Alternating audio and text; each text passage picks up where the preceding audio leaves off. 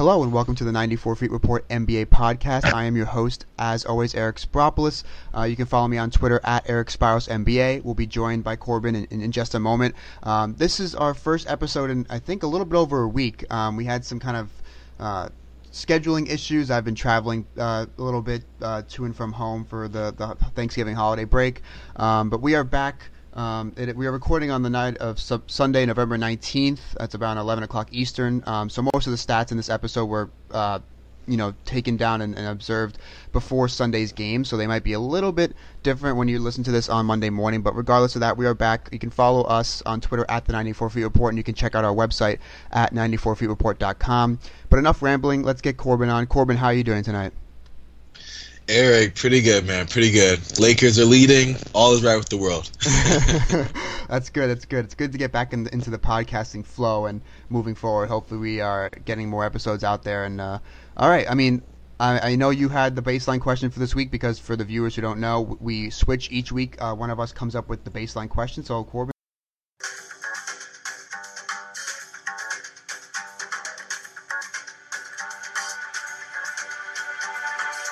And now, it's time for the baseline. Even including today, my question to you is it time to start second-guessing ourselves concerning Lonzo Ball?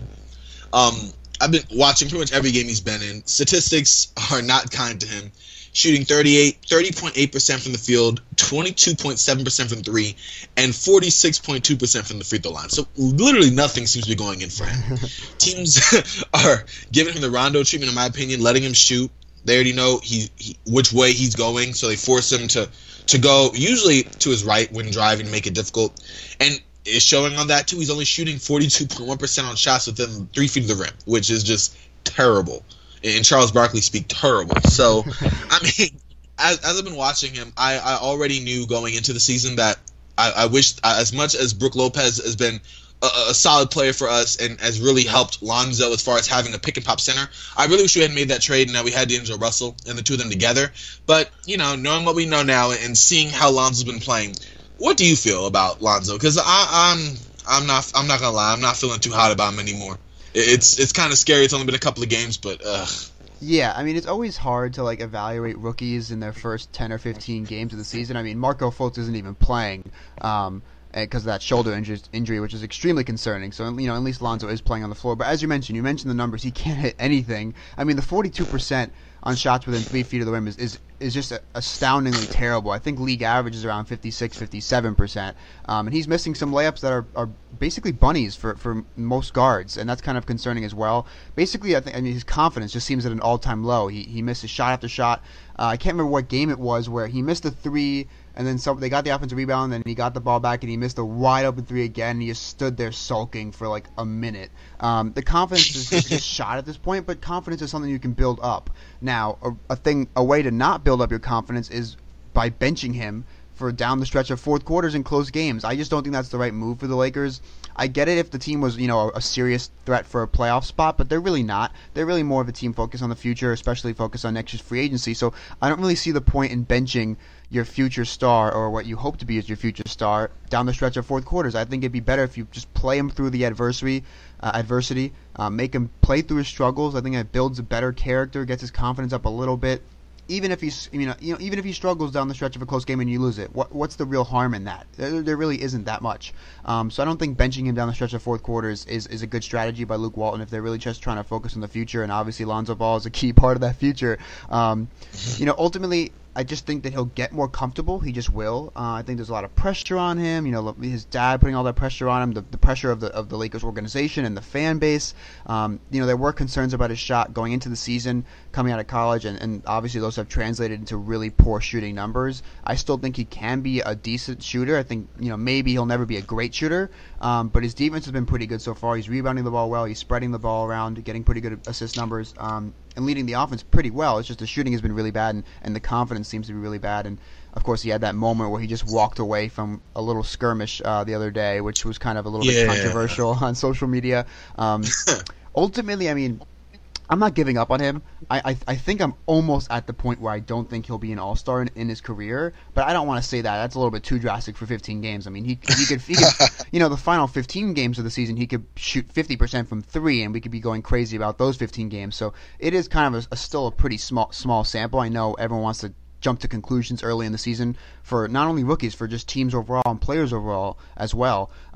I do think that watching him, I do kind of get this feel that there is a chance that he might not ever become an all-star, especially if he stays in the West with how good the guards are in the West. But that's just kind of my take. I think he'll improve. His confidence will go up. I think they should play him down the stretch of fourth quarters, regardless of if the game's close or not. Ultimately, I think he'll improve, but by mid-season, towards the end of the season, I think he'll look pretty good. But I do have some lingering concerns about him being a real all-star, all-NBA player in his career. I'm not sure how you feel about that. I'm with it. I don't know. I feel if he's going to be the face of the franchise, I don't know if it's in Lonzo to be that. He seems to be more of a super glue guy to me. He gets the ball moving. He gets in and gets rebounds. I mean, I'm with you on the all-star bid. To me, I'm hoping, I'm of the opinion that it's still too early. I want to be that way, especially if you get drafted number second. But, I mean, for every star who blooms later, you have an Anthony Bennett. And I'm not saying anything that he's like that. I'm just saying where we could look back in 4 or 5 years and go, yeah, we grossly overestimated Lonzo Ball and his potential and how good he actually is, So I'm hoping. I mean, I don't think he can play as bad as he is now for the long term. There has to be a silver lining. I mean, it has to be him playing up to what I hope is his average. I don't know if his ceiling is super duper high. But then again, like, it is only 15 games, so I don't know. I mean, I'm a Lakers fan, and also as NBA fans, we're really quick to over exaggerate and jump to conclusions. At least the less rational of us, as myself. So I had to get you to calm me down and reassure me here. I mean, and there's two things I want to say. Is that first, people like to jump to conclusions, especially when they're either drastic on one end or the other, like someone's playing incredibly well or someone's playing incredibly poorly, like Lonzo is. Like, people want to jump to those conclusions rather than the kind of average, kind of not hot takes. Like, people are having hot takes about Lonzo being a bust or never making an all-star team or whatever like that. So obviously people like to jump to conclusions, especially drastic ones early in the season. And then second thing I wanted to point out is that you mentioned that maybe he's just not a leader and just not his demeanor, and maybe he's just a really good glue guy or something like that. I mean, I don't remember who it was. There was someone, I think it was on NBA TV, maybe on the Players Only show or segment, or someone, a former player who was analyzing Lonzo Ball's demeanor in one of the games, and they said, I don't want my point guard to be quiet. I don't want my point guard to be sulking like this, because he's really a very calm, demeanored guy on the court. And someone was like, I don't really want my leader, my point guard, to be like this. And it's an interesting point. Obviously, we had the Kevin McHale criticizing James Harden for his style of leadership, and he's been really quiet as a leader, and he's embraced it more in the past couple of seasons, and he looks more of a leader on the court now. But he's now got Chris Paul, Chris Paul's been back for 2 games, and I've seen him yell at his teammates 20 times already, and that's not something that's not something you see from Harden. So there are players who can develop into be the best guy on the team and be the de facto leader without being really expressive. Obviously, Harden's kind of was the de facto leader and is for the Rockets because he's one of the top 5 players in the league, and I don't know if Lonzo ever gets to that level, but it is interesting questioning his demeanor and if that can be kind of he can be a leader of a team with that kind of calm demeanor. True, and I have one. I'm at the risk of going a little too far on Lonzo. I have a question for you. Who do you think, after seeing these last couple of games so far, who do you compare him more to? I heard a lot of Jason Kidd comparisons early. The first 5 games or so. I'm tending, again, probably over exaggerating, but I'm leaning toward Michael Carter Williams territory right now. I mean, he obviously could work out, but I see someone long, lean. He gets in to get some rebounds. He can move the ball. His outside shot is not there. I mean, it's not consistent. And I don't know if he's going to be a star in that sense. But that's what I'm looking at. But after watching most of his games, where do you see him as?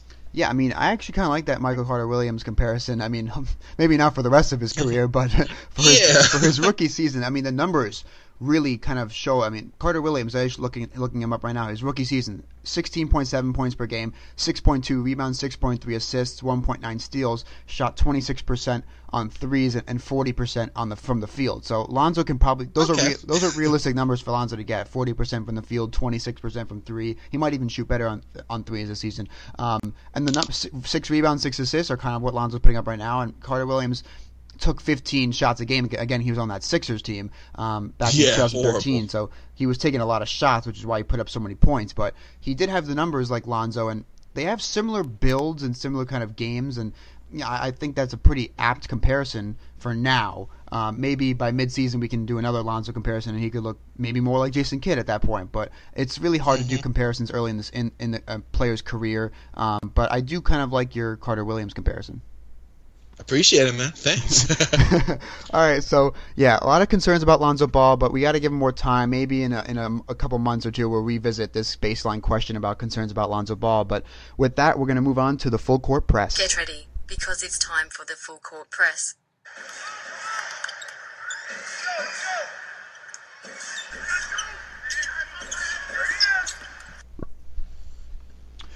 All right, for the full court press this week, because we have not had an episode for about 10 days, we're going to do it. We usually do kind of teams of the week and hot and cold teams. We're going to do that again because we haven't had an episode for about 10 days. So teams have played a significant number of games since we last had an episode. So we'll start off with the hot teams. Always nice to start off with the positives. And we've got it. If you're talking about hot teams in the league, you got to talk about the Boston Celtics. They have won 15 straight games after starting off 0-2 with Hayward going down. People were saying, oh, they might not even make the playoffs. They maybe be a 6th seed at best, first round elimination.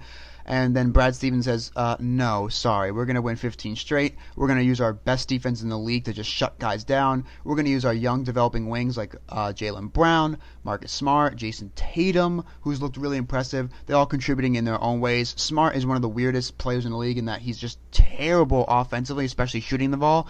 But the statistics bear out that the Celtics offense is just better with him on the floor for some reason. And there was an article by one of our writers at 94 Feet, Alex West. He wrote it for NBA Math about Marcus Smart. It was really interesting there as well.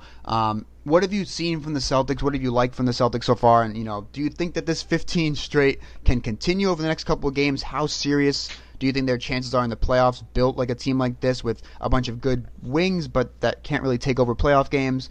I know they just threw out a lot of questions at you, but really, what are your thoughts on the Celtics in the short run and in the long run?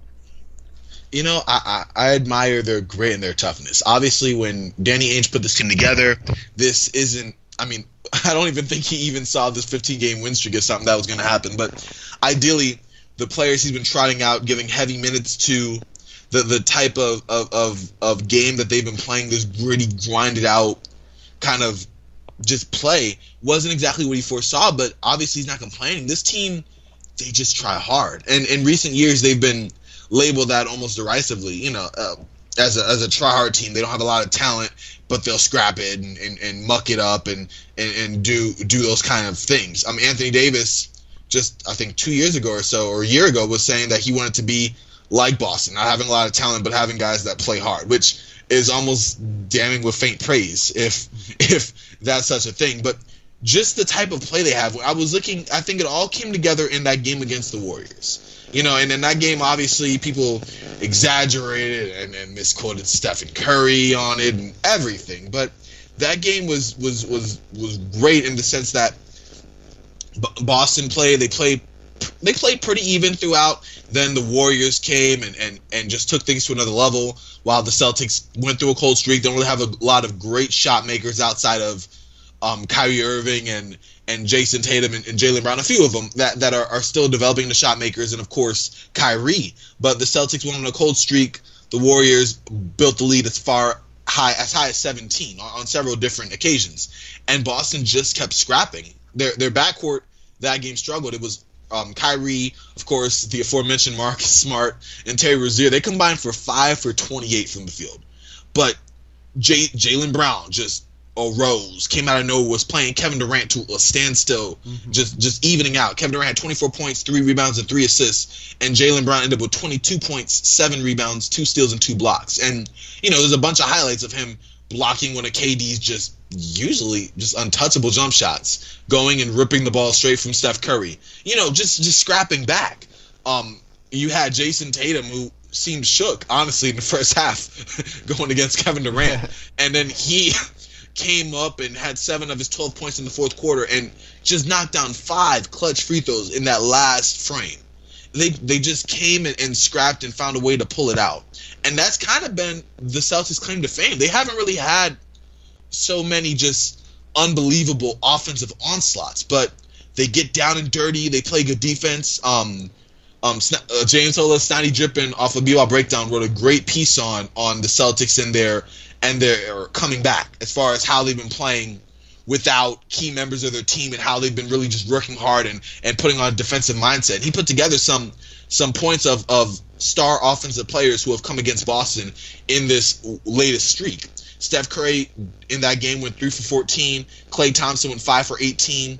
But Kristaps Porzingis against them went 3 for 14. Mm-hmm. Joel Embiid went 4 for 16. Kemba Walker 5 for 16. And of course Russell Westbrook 7 for 20. This has happened. This is a underlying trait of Boston's comeback.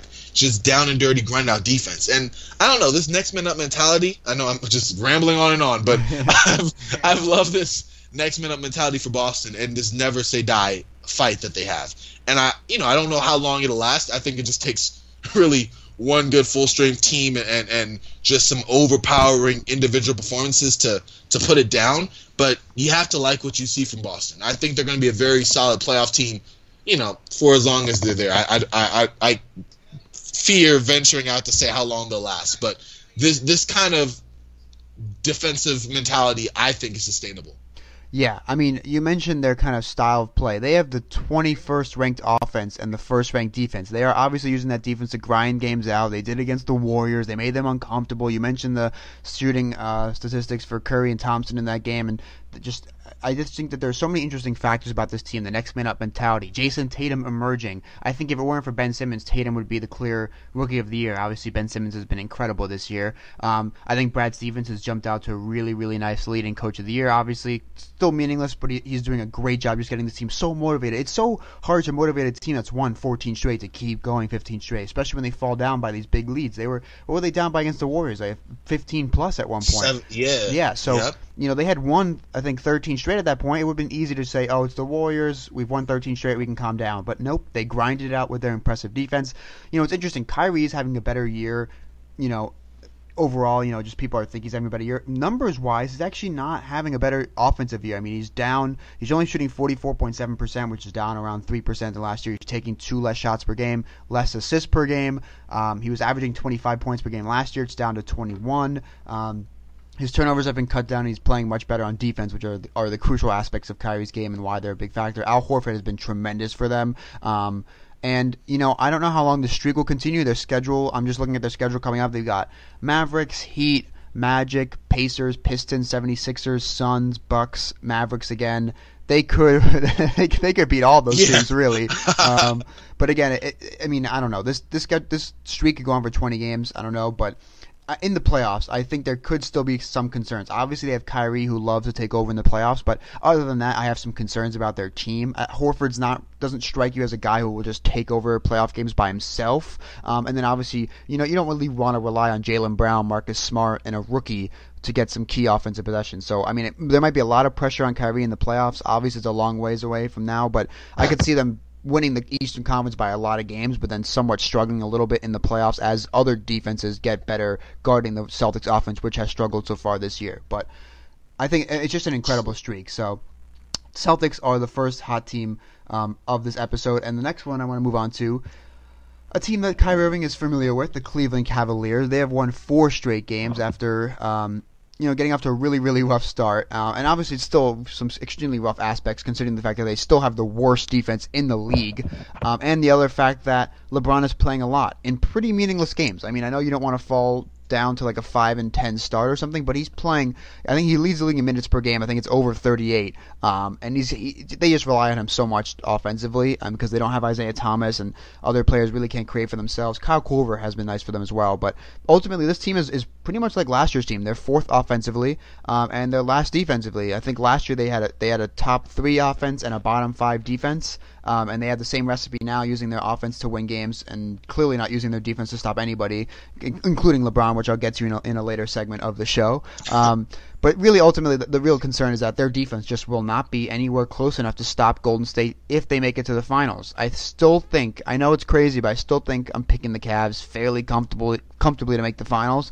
But I think that their defense will be shredded in the finals against Golden State. I completely agree, and you can tell the Cavs offense is clicking. We can't say, oh, the Cavs are back, they got it together. I think they were down by 23 against the Knicks, maybe a little more. I want to say definitely over 20, and then they came back with just a great explosive performance. And that word is funny when I'm mentioning Kyle Korver, but maybe electrifying. He just came, was hitting down, just sniping from outside. Really brought them back together. Obviously, LeBron's greatness cannot be undermined. Even if he's playing so many minutes right now, man. It's November. I don't understand, but they need him. So I get it. Dwayne Wade's come off the bench and actually been playing much better. I think he had 23 points, 11 rebounds, and 5 assists. And I was like, 11 rebounds? Okay, Wade, I see you. So, their offense is coming back, and it's kind of evolving because their three-point shooting obviously is not last year's. It's not. They're not going to be the team that J.R. Smith's having a kind of down year from three. Dwayne Wade's obviously not going to give it to you. Derrick Rose has been out, but when he comes back, that's not going to happen. IT will be a boon for them offensively. Obviously, that's going to be where their bread is buttered. And as you said, defensively, it might be worse than it's going to be worse than last year going against Golden State. I don't see how that's going to work out. If this Christmas game against the Warriors is like a litmus test to what Cleveland's going to be doing against them, I'm very concerned. But I'm glad their offense is getting back together. When they're all clicking and rolling on all cylinders, they're tough to stop offensively. Yeah, they have a great offense, and I think that Isaiah Thomas's presence will be huge for them because it'll lessen the burden on LeBron offensively, which could allow him to rest more, maybe give a little bit more effort on defense because there has been almost no effort on that end of the floor so far this year. So I think IT will be a big for them, especially in the regular season and in the playoffs. He can take over some games offensively in the playoffs as well. But I think the defense is just so bad that I just don't really want to see them play the Warriors again. I mean, I think I'd rather prefer the Celtics to play the Warriors because I'd love to see a great defense against the Warriors rather than the Warriors stomping around against a high school level defense in the finals for 4 or 5 games maybe. I know you're going to tell. Yeah, go ahead. Oh, no, I know you're going to touch on this later, but I would rather the Cavs just for, and this is the key trigger word here, just for the narrative of LeBron being able to go to the finals 8 straight years or whatever. But I see what you mean. Just as a basketball fan and for you a basketball purist, you want to see good basketball. You don't want to see a team just get run roughshod. And so I see why you would want Cleveland to be there. And mind you, Boston, especially with the way they play, man, it would be good. That'll be a good tough 6-game, maybe even 7-game series. So that'll be something to see. But I'd rather them come next year when Gordon Hayward's back and they're at full strength. Just the basketball 2K simulator guy in me. Yeah, I mean, I would hope that there's another contender in the East besides the Celtics to try and bounce out the Cavs this year. I just like to see more, competition in the East to challenge LeBron, and I want to make LeBron earn it to get me to the finals, not sweep teams anymore. And I don't think they'll sweep everyone on their way to the finals this year, but it remains to be seen. But there is a team that is flying under the radar. The next hot team I want to talk about, the Toronto Raptors. Not enough people are talking about them. They've won 4 straight. They had a really impressive road back-to-back wins against the Rockets and Pelicans. They followed it up with a nice win against the Wizards today, although the Wizards did not have John Wall. And they're 4th in net rating because they have the 3rd best offense and they have the 11th best defense. They're almost top 10 on both ends of the floor, which is kind of the marker, in my opinion, of a very elite team. And obviously they have the 4th best net rating, so they're a very elite team as well. The offense is flowing more, they're passing more. They made it a real focus of just to get the ball moving a little bit more. Obviously, the biggest complaints about them, especially in the playoffs, is just give it to DeMar, he'll ISO for a mid-range. Give it to Kyle, he'll ISO. No real ball movement, no real getting the role players involved. But now that they've got guys like CJ Miles to contribute, DeLon Wright, Jakob Poeltl, Pascal Siakam, all these young guys are contributing and stepping up in their limited roles. And OG Anunoby I have to talk about because I watched him against the Rockets, and particularly when he defended James Harden, and he is legit. I mean, this guy will be an all-defensive team in his career, maybe multiple times if he can stay healthy. I know he slipped to 24 in the draft because of that lingering injury concern, and people thought he wasn't even going to be playing at this time. But not only is he playing, but he's giving them 30 minutes a night on certain nights, guarding the best offensive players in the league, like James Harden, doing it very well. I was extremely impressed with OG against the Rockets, and he also shot the 3 well. He looks very athletic. I'm really high on OG Anunoby. And the other aspect, and the final aspect before I give it to you, is that the interesting thing is that Kyle Lowry's actually struggled a bit, and he's sacrificing a lot. He's averaging, I think, only like 11 shots per game, which is way down from last year. He's struggling with his shot too, percentage-wise. He's taken a step back. DeMar obviously is a big key guy in his prime. Lowry is struggling and sacrificing, and it's kind of working for them. Obviously, the third best offense. These role players are stepping up. I want to see how long it can continue, and if this kind of change and focus on passing and more flow in the offense continues in the playoffs. But right now, there are really good signs for the Raptors to compete in the playoffs in the East. I'm with you completely on that. They've definitely been on the radar. And as you said about Lowry, I was just looking at the stats on him. I mean, we already knew coming off these back-to-back seasons he had the past 2 years where he went from 17 points a game in 2014, 2015, then he raised up to 21.2 points per game and finally capped at 22.4. So we already knew, with him being 31, there was going to be some regression. I don't think we saw this much at this point. He's averaging the lowest amount of points he's had since 2011, 2012. His free throw attempts have been down. As you said, his field goal percentage, his three-point percentage. A lot of it's been down, but for the Raptors, it's basically for the greater good. They've taken a more egalitarian approach, predicated mostly on ball movement, getting open three-point attempts. Obviously, you could see they're hoping this will lead to more postseason success. So that's good. And it's obviously been a dip in production from the two guards, or Lowry especially in this case. But hopefully that will make their offense, as it is right now, a lot more versatile. You have a lot more weapons. You're not going to get funneled just through Lowry and DeRozan, and then when one of the two inevitably either get injured or their playing regresses because of the focused defensive attention, then you're giving it to people who, quite honestly, haven't had the ball in their hands a lot of times. I mean, last year, aside from Norman Powell and Serge Ibaka, a lot of the Raptors are like, whoa, okay, this is new, as far as getting the ball. So, and it's showing. 2 seasons ago, the Raptors were 19th in three-pointers attempted and 29th in assists per game. Last season, they were 22nd in three-pointers attempted and 30th in assists per game. And this season, right now, they're ranked 8th and 11th, respectively. And as you said, with their performance such as Tuesday night over the Rockets, they had 33 pointers attempted and 28 assists on 41 baskets. Like, that's becoming the norm, and that's good for their offense in general, and hopefully for their team success moving forward into the postseason. I mean, we're in November, but once they get to the postseason. Yeah, I mean, I like that the signs are being built now for a more successful playoff run, and I love when role players step up and fill their roles, no matter how limited or expanded they are. And the Raptors always seem to be flying under the radar, and this season is no exception. But they're going to round up our list of hot teams of the past week and a half since our last episode, and we're going to move to some cold teams, some kind of sad news for some of these teams. We'll start with the Clippers, who might be the coldest team in the league. They've lost 8 straight games. After that, they started off. They were 5-2, and people were like, "Oh, you know what? They might be a little bit." People were saying, "Oh, hot take, they're better without CP3." Well, fast forward 8 more games, and they're 5-10 now. They have the 10th best offense, which is still good. The 18th best defense, which is just not going to cut it to make the playoffs in the West. I know other teams like the Grizzlies are struggling as well, but there are some really bad concerns about this team. And the biggest concern coming into the season were the risk of injuries. I picked them to make the playoffs, I think around the 7th or 8th seed, because I thought they would have some nagging injuries, but that wouldn't derail them. I thought they would have good enough depth, at least in the backcourt. But when you miss Beverly, Teodosic, and Gallinari all at the same time, you're going to struggle, especially offensively. Teodosic and Gallo.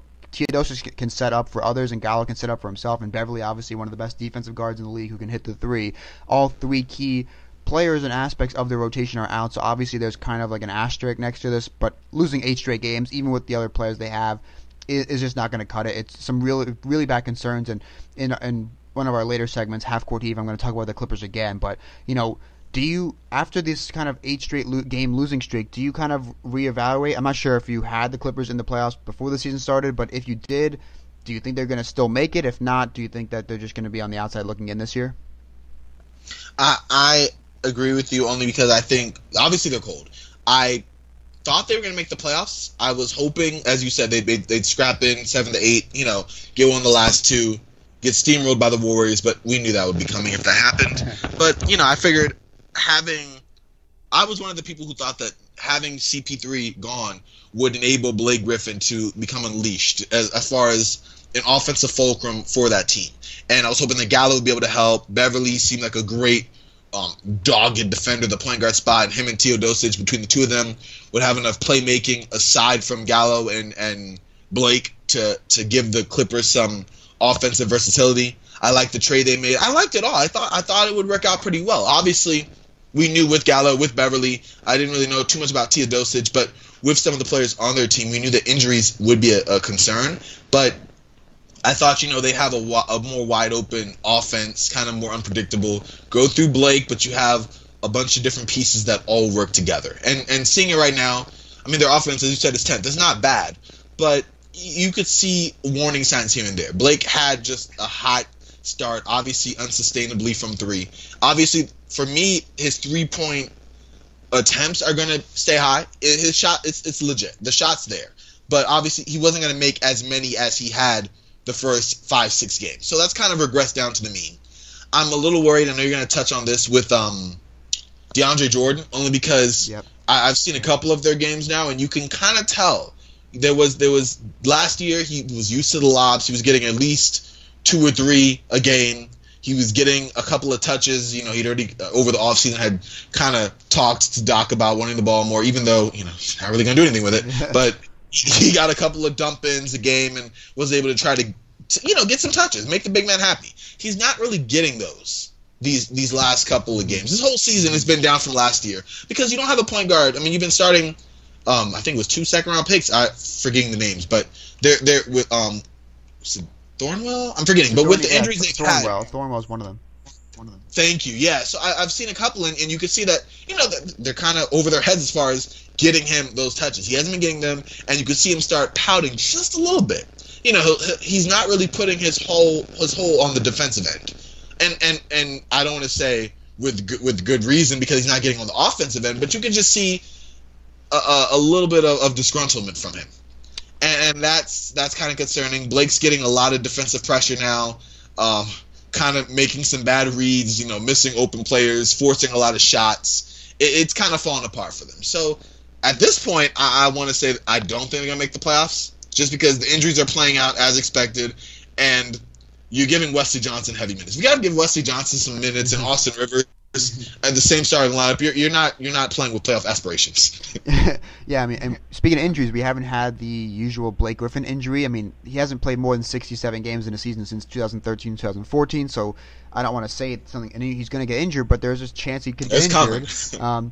And speaking of Blake, I mean, he got off to that extremely hot start. He's still hitting 35% of his threes when he's attempting 6 per game, so that's good. Even if that percentage falls a little bit, the fact that he's taking over 5 per game is good. He'll get the volume at least rather than the accuracy. He's shooting now. He's down to 42% from the field, which is a career low by far. Yikes. Yeah, he's attempting the most shots per game in his career, but he's shooting the worst from his career, and his efficiency has plummeted over the past week or two after that incredibly hot start. As expected, he wasn't going to maintain that. And DeAndre Jordan, you mentioned him as well.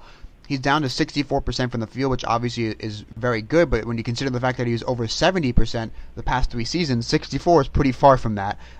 He's down to 10 points per game. His blocks are down to 1.2, which is a far cry from the days when he was averaging near 2.5 per game. So that kind of speaks to his kind of defensive involvement, and he's just extremely limited offensively, so if he's not being fed by a point guard like Chris Paul, and even when Beverly and Teodosic comes back, Teodosic is a great passer and can set up Jordan. Beverly is a capable passer, but neither of them are Chris Paul setting up Jordan. So that's just another underlying aspect of Jordan's involvement in the team, and I'll go into a little bit deeper on that in our half-court heave segment. But I want to wait and see until they're fully healthy. Beverly is going to come back against the Knicks tomorrow or today when you're listening to this podcast, and I want to see them when they get at least healthier a little. I don't want to see them, maybe Gallo won't be back and Teodosic won't be back for a little bit while, but just getting Beverly back, getting some other guys back, maybe playing Sam Dekker some more. I'd like to see them try some young wings out rather than Wesley Johnson. You already know what he is as a player. Come on, man.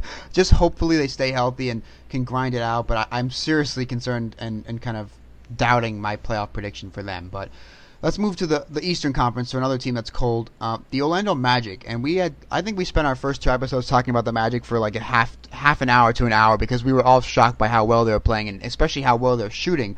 But they've lost 4 straight now, and that really hot start offensively has really dipped. They're now down to 13th offensively because their shooting has fallen off a little bit, and obviously they were not going to shoot over 43% as a team from beyond the arc, and the shooting will probably continue to go down because this team in the past had never been proven that they were an elite 3-point shooting team. And then when your offense slips, you want to see that you can make up games with your defense, and that's not what they're doing with the 16th ranked defense, which is basically around league average. So they're almost about league average on both ends of the floor, and that's exactly why I think they are 8-8 right now, and they've lost 4 straight. But I mean, I think we all expected them to drop off. But with this big drop-off, they're not good enough defensively, and their offense is continuing to slip, especially as the shooting falls off. I think they're in danger of missing the playoffs altogether, even after that really hot start. Right there with you. And this last game, 125-85, home loss to the Utah Jazz, that just encompassed their whole struggles. The loss, to me, obviously inexcusable, just because there was so many factors that were relevant to that game. The Jazz had just come back on the second night of a back-to-back. The Magic last played on Wednesday, and they were rested. Obviously, the Jazz coming off their injuries to Rudy Gobert and swingman Joe Johnson, who's been out. Ricky Rubio's on a minutes restriction for a sore Achilles. Coming into the game, the Jazz had lost 7 of their past 8, and even the Magic knew that they wanted to get this game because they're in a tough part of their schedule. Nikola Vucevic said before the game, it's critical we get these next 2 games at home. We need to stay above 500 before we go on this next road trip. So that means you lose, and by a franchise record 40? Like, what happened? And they also had that loss against the Bulls at home, when the Bulls beat them by I think around 8 or 10 points at home, and that was when the Magic were flying high at like 6-2, and they had that bad loss to the Bulls at home too. So that's 2 really bad losses. Mm-hmm. And even the percentage. Obviously, we're going to shoot 50% from the field and 40% from 3 as they were their first 7 games. But they shot 38% from the field and 27% from deep. This was 2014 bad. This was just the Magic going back to those days. Elfrid Payton just didn't seem to be in position whenever he was defending off the ball. So the Jazz were getting wide open jump shots. Vucevic and Bismack Biyombo just kept sitting back on the paint, even after the Jazz had knocked down, 8 to 10 jump shots, and it was crazy. Derek Favors had an absolute field day rebounding. Rodney Hood had 31 points, had 7 of 13 from beyond the arc. He was just gunning. Raul Neto somehow put up a plus 44 plus minus in just 24 minutes of action. Come on now. Yeah, I mean, they're right now they're 5th in 3-point percentage as a team, hitting 39%. I think that could actually slip even more, which is why I'm even more concerned than the fact that their defense is not near the top 10, and their offense will only continue to decrease as the shooting falls off. But we kind of expected this. I don't know if we expected maybe this drastic. I mean, it would be really terrible for them to miss the playoffs altogether. Obviously, it's still really early, so we shouldn't even be talking about playoffs. But for a team that started off so well, it'd be really disappointing to see them all crash and burn this quickly. Yeah, go ahead. Oh, and I'm just want to the Timberwolves are next. After that, the 76ers and the Thunder. All 3 pretty tough matchups for them. Yeah, so they're in real danger of kind of making a Clippers losing streak here. But another team that had a really hot start that has really fallen off pretty quickly, like the Magic, going back to the West. A team that was kind of in that playoff mix before the season. Some people picked them to make it, some people didn't. Memphis Grizzlies have lost 4 straight, and there are some really concerning aspects. The biggest concern probably is Mike Conley. He's going to be reevaluated in 2 weeks, and it's probably going to be out for more. He's in that walking boot now for the sore Achilles, which is an injury he's dealt with for what seems like years now. And obviously, if they don't have Mike Conley, their second best player, sometimes their best player on a nightly basis, they're going to be in real trouble, especially offensively, with lacking the offensive firepower, relying on guys like Mario Chalmers and Tyreke Evans. And Tyreke Evans had both of them have had great bounce back seasons, especially Evans, but you don't want to rely on them for the majority of the regular season to create for your offense. And that allows teams to focus even more on Marc Gasol, which could hurt him as well. But the other really, really concerning aspect is their defense. Since November 5th, so about basically 2 weeks ago, they have the 25th ranked defense in the league. This is a far cry from the grit and grind Memphis Grizzlies of grinding it out with that defense. The Celtics are more of a grit and grind team now this year than the Grizzlies are. They're more exciting to watch. They've got guys running in transition: James Ennis, Tyreke Evans, Jarrell Martin, JaMychal Green, who's come back from injury. Chandler Parsons looks like an actual NBA player this year, but their defense has fallen off a cliff. And then when you combine that with the Conley injury and they're losing 4 straight, I just feel like they're gonna lack the firepower to make up for that slipping defense, and ultimately that could cost them a playoff spot. So it's another team like the Clippers, where some people picked them to make the playoffs. I didn't, but there's serious room for concern with the Grizzlies due to injuries and just the poor defense, which is not what we're used to seeing from Memphis. right there with you. I think obviously we all thought their defense wasn't going to be the same. With the subtraction, Zach Randolph wasn't really a part of the defensive mindset. Yeah. But with Tony Allen leaving, the grit and grind was officially gone. You still had Marc Gasol, you still had Mike Conley, but it's transitioning obviously to a more open style of play. I don't know if he wanted the defense to be the turnstile it's been. I don't know if that's what they were looking for. Obviously, with Mike Conley being out, the playmaking has gone down several notches. You can focus attention more on Marc Gasol, make it harder for him to distribute. I feel Mario Chalmers has been, I would say, an average playmaker. His whole career, he's never really had to be a floor general, kind of get a guy into their offense. And he's doing pretty much the same thing now. He brings it up, give it to a Marc Gasol, cut to the wing, cut to the corner, that kind of offense. So this is only going to get worse. I mean, you don't really have Tyreek Evans is a good playmaker, but again, they're good playmakers for the position. I don't know if you want them to be primary ball handler type of players moving forward, and that's what they're going to be now. The starting line's been lackluster. It's only going to get worse with Conley gone moving forward. Marc Gasol, I always worry about him just because when there's a couple of losses, a little bit of adversity, he doesn't do a lot of it, but he starts griping just a bit. He'll say a little thing to the media. He'll get a little thing here or there. So we have to see how he holds up moving forward. But, yeah, it could be kind of rough. I don't know if they're going to be, they have enough talent to me where I think they could stave off a Clippers kind of losing streak or a Magic type of losing streak that the teams are going to go into. But they're not going to be good. It's going to be kind of rough. Yeah, it'll be concerning, and they don't really have the defense to fall back on, as their offense will probably slip as Conley misses a good amount of games, probably maybe even up to a month, knowing his past injury history, especially with this particular injury. So, concerning aspect for the Grizzlies, who look like a much different team than we're accustomed to. You have any other hot or cold teams, or maybe cold teams specifically, and before we move on? I want to say the Thunder. I was going to touch them just a little bit later, but they've just been out of sorts. I mean, they play. Okay, if we were to stop the game after the first quarter or at halftime, we'd be like, okay, that's how OKC's supposed to be. They look polished, they look together. Everyone's getting their shots in. Russell getting the and one celebration. You got Melo with the 3 to the head kind of deal. Everything looked good. And then third quarter, they just seem to get blasted for whatever reason. And then fourth quarter, they lose another tight one, and we're like, why? And their offense just devolves. I get the whole, we're still working together, we're still trying to get the pieces together, but Melo's been in the league, 14 years? Russell Westbrook, I think, is going into his 10th season. Paul George in his 7th or 8th season.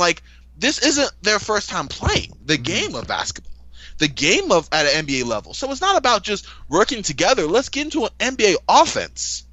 Paul George kind of just disappears. Melo gets the ball, jab step, pump fake, post move, turnover, or missed shot. This isn't even about, okay, we got to gel. This is just, hey, let's get some basic action. Let's get some basic motion, get people involved. Let's try to execute down the stretch of a tight game. And instead of just devolving into missed shots and one-on-one play that hasn't been working. It just hasn't been working. And I'm hoping they get together. I don't know how much of that is on the blame of coaching and just not putting their foot down and saying, hey, this is how it's going to be. We're going to get some action going. But you see the beginning. You see how it looks at the very beginning of the game. If you look at the first couple of possessions through the end of the first quarter, the action that they get. And then you see the end of the game, and it's like two different teams. Yeah, I mean, they have, over the course of their games, right now they still have the third best defense in the league, a really concerning 16th ranked offense in the league, but when it comes down to crunch time, both of those things are just terrible. Their defense is terrible in crunch time. Their offense is obviously, as you mentioned, terrible in crunch time. Just kind of breaks down into your turn, my turn, your turn, my turn, ISO, blah, blah, blah. It makes it so easy, especially for good defenses to defend them, like the Spurs, and even other teams like the Celtics when they made their comeback in OKC a couple weeks ago. It just makes it so easy. And the other aspect is, last year they were so great in clutch, especially Westbrook, and he would just take over games. Westbrook looks a little bit, he just doesn't look 100% to me. I don't see that explosive lift from him. Less dunks this year, less kind of extreme highlight plays that would make the rounds on Twitter this year. And maybe he's just still trying to integrate his guys in. But the athleticism, and he had that injury during training camp, missed I think most of training camp. So I don't know if he's fully 100%, but something looks a little bit off with Westbrook. He's just not as explosive. And then obviously you've got guys like Melo who still doesn't really seem to get to him yet. They thought they were going to get Olympic Melo, It doesn't look like they're getting that right now. Obviously, things could change. It's only about 15 games or so. But right now, it looks like Melo's still stuck in I am the best guy down the stretch mode. And Paul George is standing there like, I'm in the prime of my career. Maybe I should take the shot. And Westbrook's like, this is my team. Last year, I took every shot I wanted to. A lot of concerning aspects in terms of the integration of the offense. I like that they have the defensive pieces there. They just have to improve on building an actual offense down at crunch time, and then also kind of maintaining an elite off defense during crunch time, which they haven't been able to do so far. But if they fix their crunch time issues, we're probably not even talking about them as a cold team, because they're probably a couple games over 500 because they've had these leads and they've blown them down the stretch as their offense just completely dies in the final minutes. So there are concerning aspects. Right. I think there are some positive aspects as well. But they're a team to certainly keep your eye on. And obviously, they were one of the most fascinating teams coming into the season. So they're just going to be even more interesting as they try and figure out the offense down the stretch during the regular season, as they don't have much time to practice, back-to-backs, road trips, etc. So many aspects. Yeah. Oh, I'm sorry. No, I'm right with it. I obviously think it's still early, but with this team, I'm just a little more concerned because this is basically a tryout, season-long tryout for Paul George and to a lesser extent Carmelo to see if they want to go for this for the long haul. This could easily be a completely different team next year, and Russell Westbrook with whoever the Thunder can panic, sign or panic trade for. So, I mean, it's only, like you said, it's still early. They have a really good defense. There are some positive signs, but you want it to kind of shape up kind of quick to show Paul George, hey, you are in your prime. We're going to pay you like you're in your prime. We're going to treat you like this, like you're the guy, and you can successfully coexist with Russell Westbrook. And Olympic Melo to me is dead. Olympic Melo stays in the Olympics, and I think that was his last one. So yeah. I think that's it. But you want a Melo to eventually get in and go, hey, I could be a great, just super third option. Elite shooter. Give them some spacing, and every couple of games take over. But I don't know. That's maybe just the overreaction in me. Yeah, I just have one more point to make before we move on to the half-court heave. This is exactly why I was so confused and kind of almost flabbergasted that there were a lot of media who were just easily concluding that the Thunder would fit in, but Chris Paul would not fit in with the Rockets. I mean, there were so many people that would say, the Rockets will struggle to fit in Chris Paul, and I thought that there would be an adjustment period for the Rockets, and obviously they have a different situation with Paul missing the first, he played in the first game and then missed the next, 15, but now he's back and the team is, running along like nothing changed. But I was so confused why people were so quick to assume that the Thunder would fit in better than the Rockets with Chris Paul. I thought that too many people maybe kind of expected Olympic Melo when it just isn't natural to kind of have a guy change that much. And I don't know why. I'm just kind of like, still, this is kind of proving why I was so confused and kind of annoyed that people were like, the Thunder, they got Melo and Paul George, they're going to be great. But the Rockets got Chris Paul. They all just adjust. They can't really work with James Harden. They both need the ball in their hands. I was just a little bit confused. And this is kind of proving why the confusion was merited, I guess. Yeah, you got it. Eric fired up over here. Don't forget what y'all said about my Rockets. I got you. I remember. Yep. All right, are we good to move on? I was about to say, you ready to throw up that half-court heave? Absolutely. All right, half-court heave coming right up. 10, 9, 8, 7, 6, 5, 4, 3, 2, 1. And now, the half-court heave. All right, so I'm gonna throw up my half-court heave real quick and then turn it over to you, Eric. But this just bouncing right off the Thunder, so I'm trying to keep it just along those same lines. I think their front court rotation is painfully weak. After the Steven Adams injury and the couple games that he missed, the 3 he missed with that calf injury, I think it showed just how much of a lack there was of rotation-worthy big men. They tried to fill the gap with Patrick Patterson, and I like him. I think there's still time for him to kind of play his way not into shape, but into game shape, if that makes sense. Because he had that off-season knee surgery. It's clearly affected him. The rust is taking a lot longer to work off. He's averaging 4 points and 1.5 rebounds over the last 10 games. So this is nowhere near the Patrick Patterson that we've seen the last couple of years. And I think he's definitely going to be back, but it's going to take some time. You had rookie Dakari Johnson get just a large uptick in minutes. He came from having no minutes played since October to playing 23 minutes in one game, 17 minutes in the next, and then 12 in the third while Adams was out. And, the second round pick, he's averaging 3 points and 1 rebound per contest, but that's not going to cut it. Yeah. Just seeing the lack of big men. You're not going to try out Nick Collison. You know, he's getting that Udonis Haslem honorary franchise big man treatment. So if he's coming to a game, it's because it's over. You know, one way or the other, it's over. And that has caused people to be playing out of position. Jeremy Grant has been playing out the center role. He's okay. He's definitely shown improvement from last season. He's getting big minutes off the bench, but he's pretty good in that power forward role. I think he gets just a bit stretched too thin when he plays at the 5 spot. I mean, in my own opinion, he just doesn't. He's 6'9", 220. It's good length and size and frame, but it doesn't really match up well with most of the larger players in low post. And with him fitting in, it's not the same as an Adams, who just sets bone crushing screens, is a real force in the post, you know, all of that. So all that being aside, leading up to my half court heave, I think that the Thunder are going to make a trade to boost their front court within the next 2 months.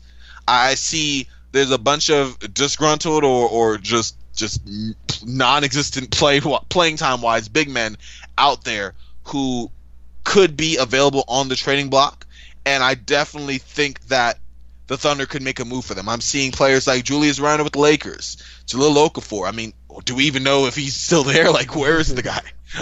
Greg Monroe with the Suns, Willie Reed, even a player like John Henson or Nerlens Noel rotting on the bench. As you see him more and more in Dallas, it's becoming increasingly clear that he probably isn't in their plans moving forward. So I definitely think the Thunder are going to look, you know, see the struggles they already have, kind of look at their front court depth, go, hey, you know, we need a player who can take these minutes, who is ready for that role. And I can see them swinging a trade. They have some pieces there that they can move.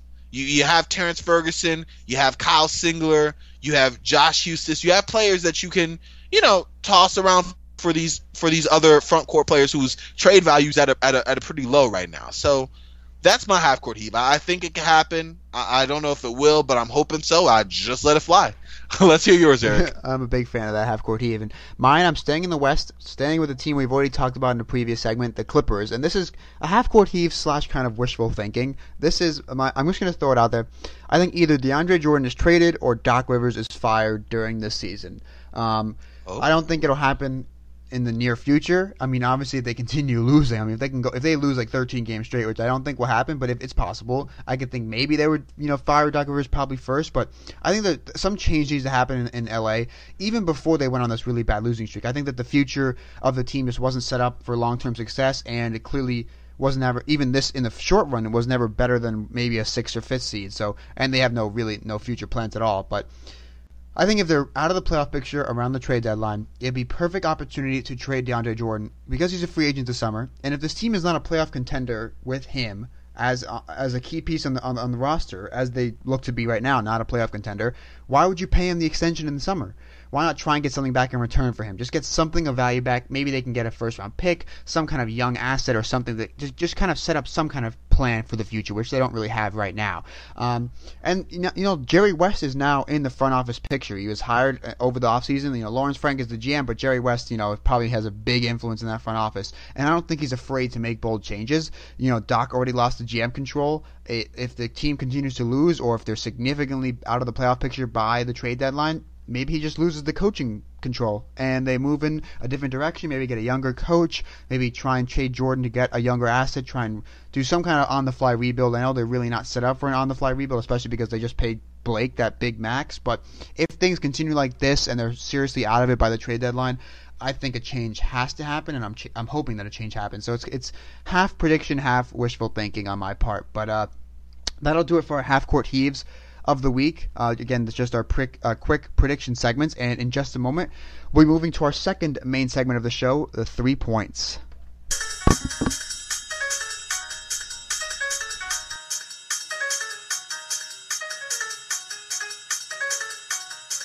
And now, here are the 3 points.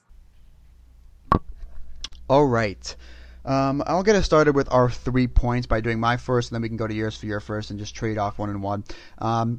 My first of my 3 points is that the Sixers are the real team of the future in the East. So we had Steve Kerr this past week before the Celtics and Warriors played. He said that the Celtics are the team of the future in the East. And I agree. I think the Celtics will be very, very good for a long time. Kyrie's only 25. Tatum, Brown, Smart, so many young pieces that we already talked about in the full court press that are going to be really good. But my reasoning for this take and for this first of my 3 points is that the Sixers have 2 and potentially 3, depending on Markelle Fultz and how he recovers from that injury. They have 2 or potentially 3 stars that are under 23. And as we know with the NBA, more than any other sports league in the U.S., stars drive team success. They just drive the teams more than any other sports league, and they're just more valuable because there's only 5 players on the floor. So if you have 2 or 3 stars on the floor at one time, you're going to be a really good team. And if they continue to develop guys like TLC, Luau Cabarro, Dario Saric, maybe they sign a free agent or 2, maybe LeBron, maybe. Even if it's not LeBron, even if they sign more reasonable guys that just fit in with their team, and if they're 3 stars and their role players develop, I think they're set up for sustained success. My only problem, of course, with making a prediction like this is that you never want to make predictions with Philly because of the injury risk. Every time Joel Embiid leaves his feet to jump up for anything, I'm scared. I almost close my eyes. I cringe. I mean, that he needs to learn. Someone in the coaching staff needs to pull him aside and say, Joel, you don't need to dive for a meaningless block in a November game in the second quarter. You just don't need to do it. There was that play he did against the Warriors where he went for this block and his head just hit the stanchion of the basket, and it looked like he has sustained a serious neck injury. He's diving for blocks and rebounds. He's too risky with his body. Simmons has had an injury, but there aren't much concerns with him. Fultz's injury, he's out another 2 weeks with his shoulder thing. That's always a concern, especially for a guy who can rely on his jump shot a lot. So it's risky to make a prediction like this, but ultimately I think that if they stay reasonably healthy and they develop these 2 or 3 stars and maybe sign a guy and develop other role players like Saric and Luau Cabarro, I think the Sixers are the real team of the future in the East. And with that, I will throw it to you for your first point. All right. Just got to let you know, I think you accurately represent the feelings of any Philadelphia 76er fan when you describe Joel Embiid. But my first point is just a brief look at Andre Drummond, point center. The Pistons have had a strong start, and much of it can be attributed to the shift in their offensive philosophy. Andre Drummond, in particular, has really evolved. He's still playing pretty dominant, actually. Double-doubles in 12 of his last 16 games. But the Pistons, as a whole, have really made a substantial offensive shift this past season. They've moved from their heavy pick-and-roll attack to more of a motion-heavy offense, with the pick-and-roll now being part of a series of actions instead of the primary mode of attack. And because of that, their pick-and-roll usage has basically halved this season. And with Drummond facilitating more from the elbows with 3.4 assists per game, he's been able to show more of a passing eye that's always been there, even if his assist totals haven't really reflected that. You could see him just with sharp, accurate, pinpoint passes from the post. And with he's always considered himself a traditional back-to-the-basket, post maestro down there, which he's never been. But to see him kind of working from up top and really getting the ball passed around and really helping this offense just move, it's really good to see. The pieces around him might also be impacting that. Avery Bradley's just been great off-ball cutting, and Tobias Harris has just continued his evolution as really a really just solid three-point shooter. So that's there. And while he's not a Marc Gasol or Nikola Jokic, he's been a real weapon in this Pistons offense, and with the growing sample size that's been shown, these abilities seem to be legit. So that's been nice to see. He's only 24. You always like to see some continued development from players, especially one of Drummond, who I'm not going to lie, I didn't really see this last year as far as where could he go. I thought he was kind of dead set in these ways. The Pistons seemed to be stuck in a morass last year, and I was like, okay, well, they're going to have to move Drummond or Jackson or both. So to see the Pistons coming together, but definitely Drummond showing a different side of his evolution as a ball player, it's really good to see. And so just wanted to shine a little light on that. So I'm going to throw the second point back to you, man. Yeah, I mean, I always like to see kind of unexpected developments from players and teams and new wrinkles in an offense, and it seems to be working out for the Pistons. Obviously, Jackson has bounced back. Tobias Harris has played really well. Drummond is playing well and passing more, and they're giving him more playmaking duties, and the Pistons are 11-5. They had a really good win against the Timberwolves on the road today before we started recording, so great point, shining light on the Pistons. I'm going to keep it on kind of unexpected / breakout things, and my next point is basically that it's always really great to see breakout seasons or moments from what I would classify as relatively quote-unquote unknown players. Now, Robert Covington was known before this year, but maybe not by a lot of casual fans. Maybe I think most of our NBA, really deep, in-depth fans and writers and analysts knew Robert Covington, but a lot of casuals are really just learning about him now this season, especially when he signed that extension. But he's really breaking out this season. He's playing really great defense. He's hitting his threes at an insane rate. I think he's over 48% for now. That'll come down, but it's still nice to see. And he seems to be a perfect piece. I know he's 27, and he kind of doesn't fit with my first point about the Sixers being the future team of the future in the East. But for right now and for the next 3 or 4 years, he is a perfect role player for the Sixers as one of the best 3-and-D wings in the NBA, which is a really 3-and-D wings are really a commodity in the NBA. There aren't that many that are true 3-and-D wings. So having one of them like Covington signed to a reasonable deal, who's a good presence in the locker room, good role player, is perfect for Philly, and he's having a breakout year, especially for casual fans. Another guy, Spencer Dinwiddie, who's definitely not known by a lot of people.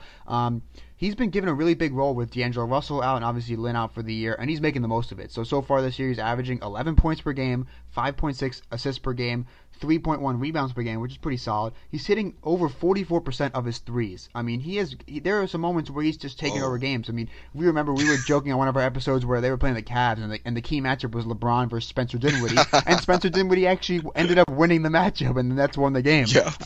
So guys like that, Dinwiddie, Covington, it can even stretch to the team level, like the Pistons coming out of nowhere, the Magic's hot start to the season, teams like that. So it's always great to see breakout seasons and moments from players and teams that were just completely surprised for everyone, even the most in-depth NBA fans and analysts. So, all right, what's your second point?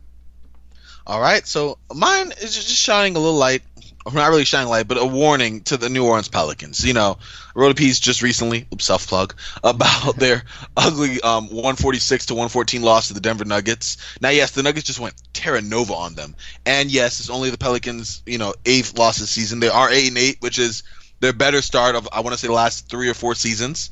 But their 146 was the most that New Orleans has ever allowed in a single contest. And, of course, they had a scare with Anthony Davis suffering what was thought to be a concussion, later determined to be a bruised orbital bone. So, he's still iffy on their next game against OKC, but it is good to see that he is not going to have to be out of a couple games with a concussion protocol.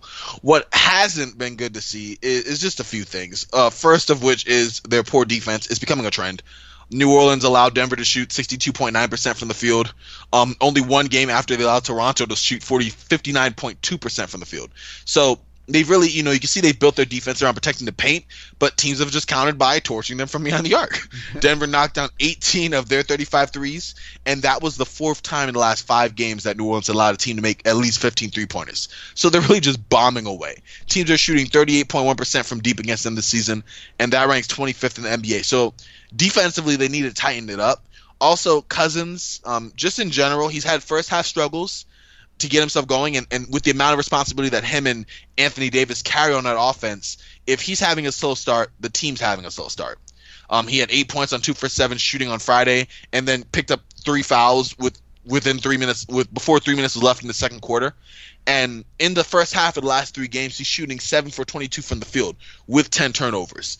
And he's really starting a lot of his shooting from outside. When he can't get that to go, then he tries to power inside. But teams are starting to get a little more ready for that, really doubling down real quick on him, getting it hard for him to find a rhythm, miss a couple shots, get fouled a little too hard for his liking. Then you start seeing the griping a little bit, the attitude. He's really held himself in check more or less, but you're starting to see just slight cracks in foundation. And that's not what you want to see from DeMarcus, knowing how he is. And just as a player, you want to get him touched, you want to get him going, but you don't want to have him start getting within himself and then really becoming a negative asset for the team, especially with the amount of responsibility that he holds. But also, the Pelicans just getting romped in the second half. In general, Denver scored 82 points on them in the last two frames, including 40 points in the fourth when the game was already done. Mm-hmm. I mean, that was crazy. And in the second half in general, the Pelicans have just been letting people score just at will. And that kind of goes back to their defensive philosophy. But if Alvin Gentry wants to keep his job, and that's up in the air, how long he'll last throughout the year. But they really want to get that tightened up. You really want to get the 2 stars, Anthony Davis and DeMarcus Cousins, working well. And this loss they had should be a warning that, hey, we need to really get it together. I don't know if we're talking playoffs. I'm sure New Orleans is talking playoffs, but whatever we're trying to do, you want to keep DeMarcus. Obviously, Alvin Gentry wants to keep his job. Obviously, Dell Demps wants to keep his job. There's a lot riding on how this season goes. So, for me, just the Pelicans take this 32-point loss, to look in the mirror, see what you can work on realistically, and try to bounce back in these next couple of games. I think this game against OKC is going to be important. But what do you think, man? Yeah, I mean, my final thing about the Pelicans before I move on to my third point is that I just really would like to see Drew Holiday step it up. He's had a really, really rough start to the season so far. Yeah. And they gave him that big contract extension, which was somewhat criticized and somewhat understandable from their perspective as well. But he has come out and really just put up stinkers after stinker. I mean, and the fact that besides, they need him to step up, because besides him, there is not much of a supporting cast around Cousins and Davis, and they can't do everything on their own and shoulder defense and offensive burden. So Holiday really needs to step up, and if he does, it'll be huge for the Pelicans and huge for their two big men moving forward, and probably give them a much better chance of A, making the playoffs, B, Gentry keeping his job, C, Cousins not leaving, and obviously D, Dell Demps keeping his job as well. So focus on Holiday as well as they continue to play a crucial stretch, especially starting off with OKC. And my third and final point of the week is about the young talent in the NBA, because the NBA is in such a great place with the future stars. I mean, we've got guys like Ben Simmons, Joel Embiid, Kristaps Porzingis, Anthony Towns, Davis, Giannis, Jokic. There's even, to a lesser extent, maybe guys who are limited to like all-star level talent, like Bradley Beal, Andre Drummond, who we talked about, Devin Booker, Aaron Gordon, Andrew Wiggins. There's so many guys I can rattle off that are young talent, considered guys that are future all-stars, future MVP candidates. And the best part is that each night the fans are getting a glimpse of what the next 7 to 10 years will look like in the league, and who will be battling out for the MVP during that time frame. I mean, you cannot go on Twitter one night and not see a highlight from one of those guys I mentioned above: an Embiid dunk, a Porzingis block, a Simmons pass, Karl Anthony Towns, Davis, Giannis, all these unicorns and everything like that. Jokic passing. I think it's just this recent, or this start to the season and how well these young guys are playing and kind of taking over on a nightly basis, especially highlight wise, should put any worries aside when you worry about guys when the LeBron, Chris Paul, Melo crew kind of leave because of when they eventually retire, because there are just so many talented young players ready to take over. And this is a side point. I think it's just funny how almost all of the guys I named in that first section, Simmons, Embiid, Porzingis, etc., almost all of them are big men. Which is interesting because obviously we're talking about how the league is moving away from big man. It's more guard, focused and perimeter heavy. We'll see how that changes in the next, couple of years. Obviously, these big men are big men who can shoot for the most part, can have extended their game to 3-point range. But these are also guys that like to get in the post. So it'll be very interesting to see how the league evolves as these guys ascend to the MVP candidates and make up the top 10 players in the list. So ultimately, NBA fans should not be worried about the future of the league because it's in a great place with young talent. And with that, I'll throw it over to you for the final point. Okay, well, my last point is just to say happy trails to a pretty good big man in this league for a little bit. David Lee played 12 seasons, was real productive, had over 11,232 points, 7,320 rebounds, 1,825 assists, had 625 steals, 329 blocks, career average of 54% from the field with 77% from the free throw line, a two-time All-Star. He really came and through hard work really made himself into a really good player. Drafted by New York, kind of just fit in the mold. I think he's playing behind Zach Randolph and Eddie Curry and some other Al Harrington, some other big men there. Really worked, became a scrapper, a hard rebounder, a good set of low post moves. A jumper that was just really reliable from 16 feet and in. Just really good. Then he went and earned $80 million in Golden State. Came their leader, kind of helped them develop along with Steph Curry and Klay Thompson, the rest of them. Got himself a ring. He played really well. Earlier, of course, announced his retirement. And I think he was one of the more underrated forwards. He wasn't, of course, Hall of Fame or anything like that, but just a really good, solid player. And, he just had a good career. So I just wanted to say happy trails to him. Enjoy that retirement. Well done on his career. Yeah. Quickly before we move on to something foul, I just want to say that David Lee is one of my favorite players ever because I was actually a Knicks fan when he was leading that team. 2008, 2009. I still remember his tip in from the inbounds play. They lobbed it up to him and he tips it in to win. I think it was in overtime against Charlotte, I think. One of the most memorable plays I've ever remembered as an NBA fan, is particularly as a young Knicks fan growing up. And then, of course, he moves to Golden State, gets the big contract. I would be interested to see how many people would know that he's a two-time All-Star, because when I was looking up, his kind of quote-unquote resume when I heard the retirement, I was a little bit surprised. I knew he made one, but I didn't know he made that second one, second All-Star game. So, I mean, this guy, his peak is putting up 20 points per game, 12 rebounds, and over 3.5 assists per game. So he was a top big in the league for a stretch of the league. So extremely underrated, extremely beloved, obviously, by Knicks fans. He's a really great guy as a person, and a very talented and underrated NBA player. So nice of you to shine some light on David Lee to close out the 3 points. I appreciate it, man. All right, well, you know what I'm getting right now. I'm getting something foul, man. I feel it coming. Let's get to something foul. Now, it's time for something foul.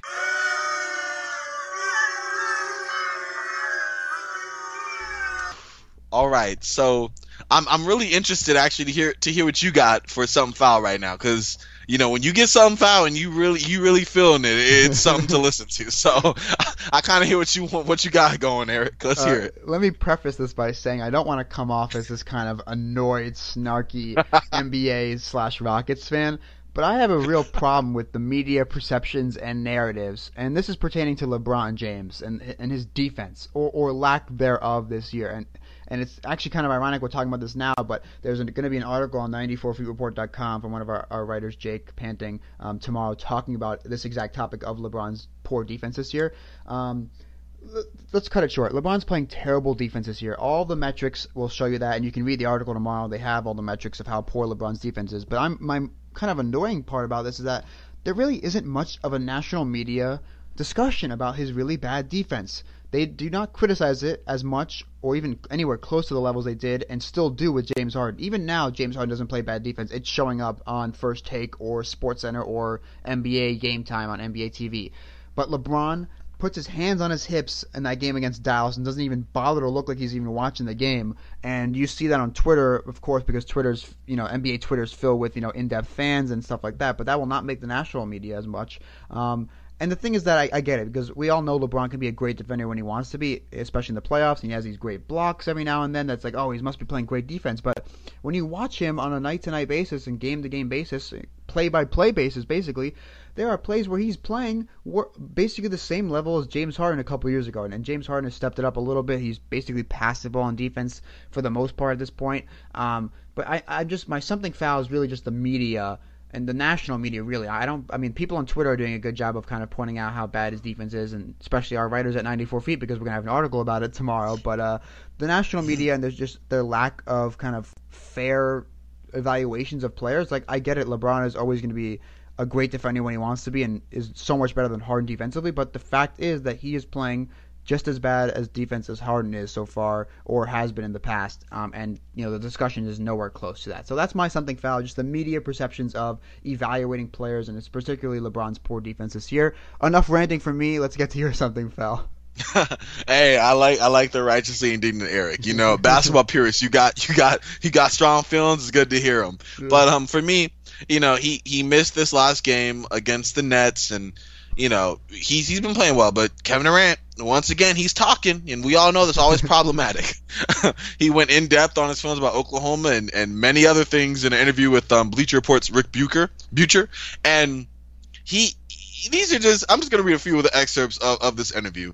On the Thunder organization, he said, "Those people really mean a lot to me to this day. No matter if they talk to me or they're mad at me, whether it's Sam Presti or Troy Weaver or Russell Westbrook or Nick Collison, whether it's Wilson Taylor or Clay Bennett and his family, I love them from the bottom of my heart. We're not talking, but eventually we will." Obviously, that question was asked in relation to their upcoming game this Wednesday against the Warriors, which Kevin Durant, questionable, may or may not play due to that ankle injury.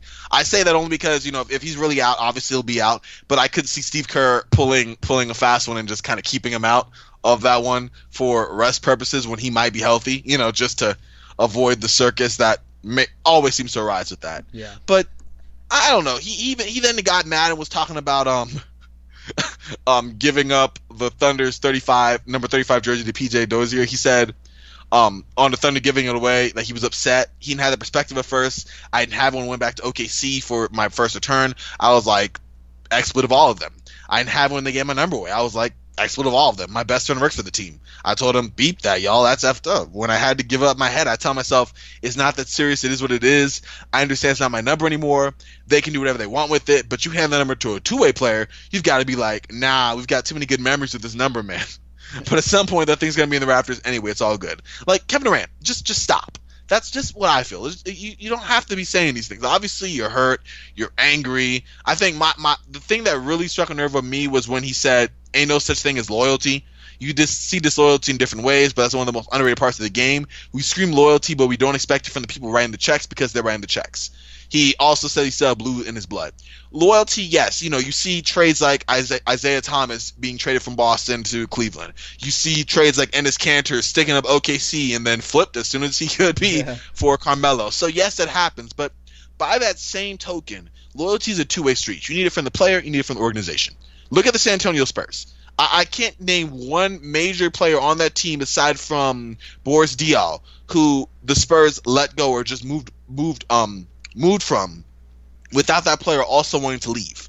It's mutual respect. One side can feel toward the other, but if it's not reciprocated, then it doesn't exist. But for you to say loyalty doesn't exist to just justify your own leaving, just get past it, man. You're done. It's over. We don't got to keep talking, having to analyze everything you say and going through all the Twitter nonsense and, oh, I felt this way that they gave my number away. Dude, you decided to leave. When you left, it's over. That's done.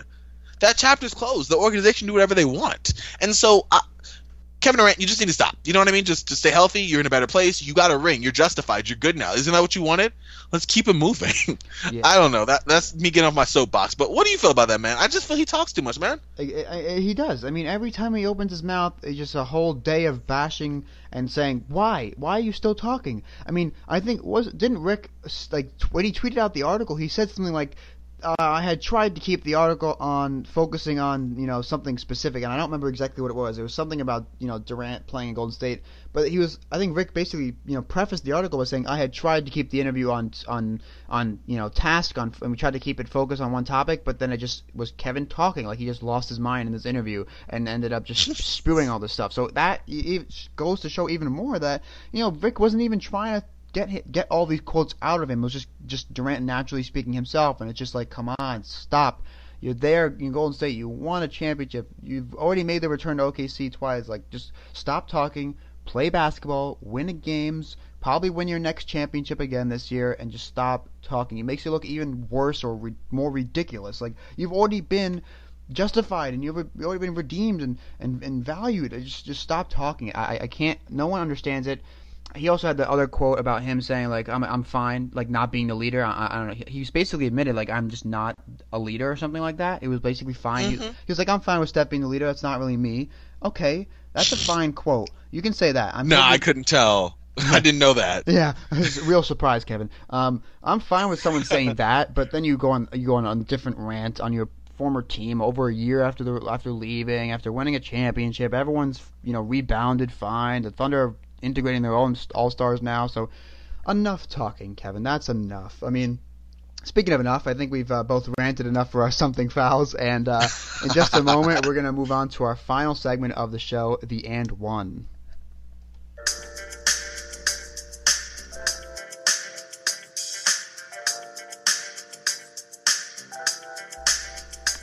Finally, it's time for the and one. All right, Corbin, I will let you start us off, or really finish us off with your and one of the week. Okay, well, I just briefly mentioned it. I'm looking forward to this Wednesday Thunder OKC Golden State game. I think for OKC, obviously been struggling, but you know how Russell gets when he plays. He always gets that way when he plays Golden State, ever since Steph Curry's just ascended. But even more so since Kevin Durant's been there. So I wonder if he's going to just chuck the whole, let me bring the ball up and pass. If he's just going to go, right to the wall, just being aggressive early, just pushing and going, hey, I'm back. I got this team. I don't need you, Kevin, just through his play. So I want to see how it's going to work. I'm interested in seeing how Melo versus Draymond Green matches up. How if Kevin Durant plays against Paul George, and if not, how they're going to cross match that, and how they're going to devise a scheme for them. I want to see if the Thunder, because Russell's going to be playing, I guess the word would be aggressively from the jump of the game, if they don't even try what they've been doing the last couple of first halves, where they do pass the ball and get into a motion? Will it descend right off the bat into one-on-one play? You know, will they be trying to work the ball through some semblance of an actual NBA offense? Will it just go into feed the hot hand or chuck it up as soon as they get the ball? It's going to be a lot of storylines to see. And on this opposite end, how will Kevin Durant play against them? You know, again, how is the crowd going to react? It's been 1 year, you know, it's been a couple of tremors. Obviously, Kevin had Twitter fingers and, you know, can't stop talking about OKC, but will OKC go full cupcake mode again? Will they just pretend that, you know, he's gone, we're going to move on? Obviously, the booing is going to be there. I just want to see all these outside factors. You know, it's not already off the top. You could kind of tell that there was a lot more hoopla almost from the jump last year about the circus that was OKC versus Golden State, just from the beginning. And I feel that it's been more or less largely toned down. But, you know, you're going to see some of those familiar sparks. They're going to get a lot of questions coming up on Wednesday. So I really want to see how that works. That's the game of the week to me, just because of, you know, all the superstar celebrity and storylines behind it. But I really want to see what comes out of that. Yeah, I mean, that's probably, game of the week, most compelling of the week, certainly. Want to see how the Warriors come out. They've had some pretty slow starts recently, and they lost to the Celtics. They were down by 20 to the Sixers, and they ended up winning by almost 20. That was a remarkable second-half turnaround. But they've had some slow starts. I don't expect that again, because I think they'll be amped up to play the Thunder, and I think the Thunder will be amped up to play the Warriors, and it'll be a really good test for the Thunder, who are still trying to figure things out, as we talked about earlier. My end one is about the Houston Rockets, and it's basically looking out for the Rockets hitting the ground running now that they're finally back at full strength. So I had mentioned that Chris Paul is finally back. He played the past two games, and their game against the Grizzlies last night was actually the first time they had their complete rotation since opening night, because when Paul returned against the Suns in that blowout, ridiculous offensive showing on Thursday, Mbah a Moute was out sick, and so Mbah a Moute returned, so they finally had their full desired rotation with Nene, Mbah a Moute, Paul back, Gordon, everyone's back for the first time since opening night. Now Chris Paul is still on a minutes restriction. It's increasing gradually. It was 20 minutes his first game. It was like 22, 23 his second game. They don't play again until Wednesday, so maybe that'll bump up to 25, and sooner or later, by the end of the month, he'll be playing probably around 29, 30 minutes a game, and as he plays more, as he gets fully integrated, teams should be scared. I mean, it's unfair for your team to start off with Harden and Paul in the backcourt, and then when Harden plays almost all the first quarter, you sub him out with Chris Paul. Are you kidding me? Chris Paul going against bench units is unfair. I mean, I would expect the Rockets offense to be elite.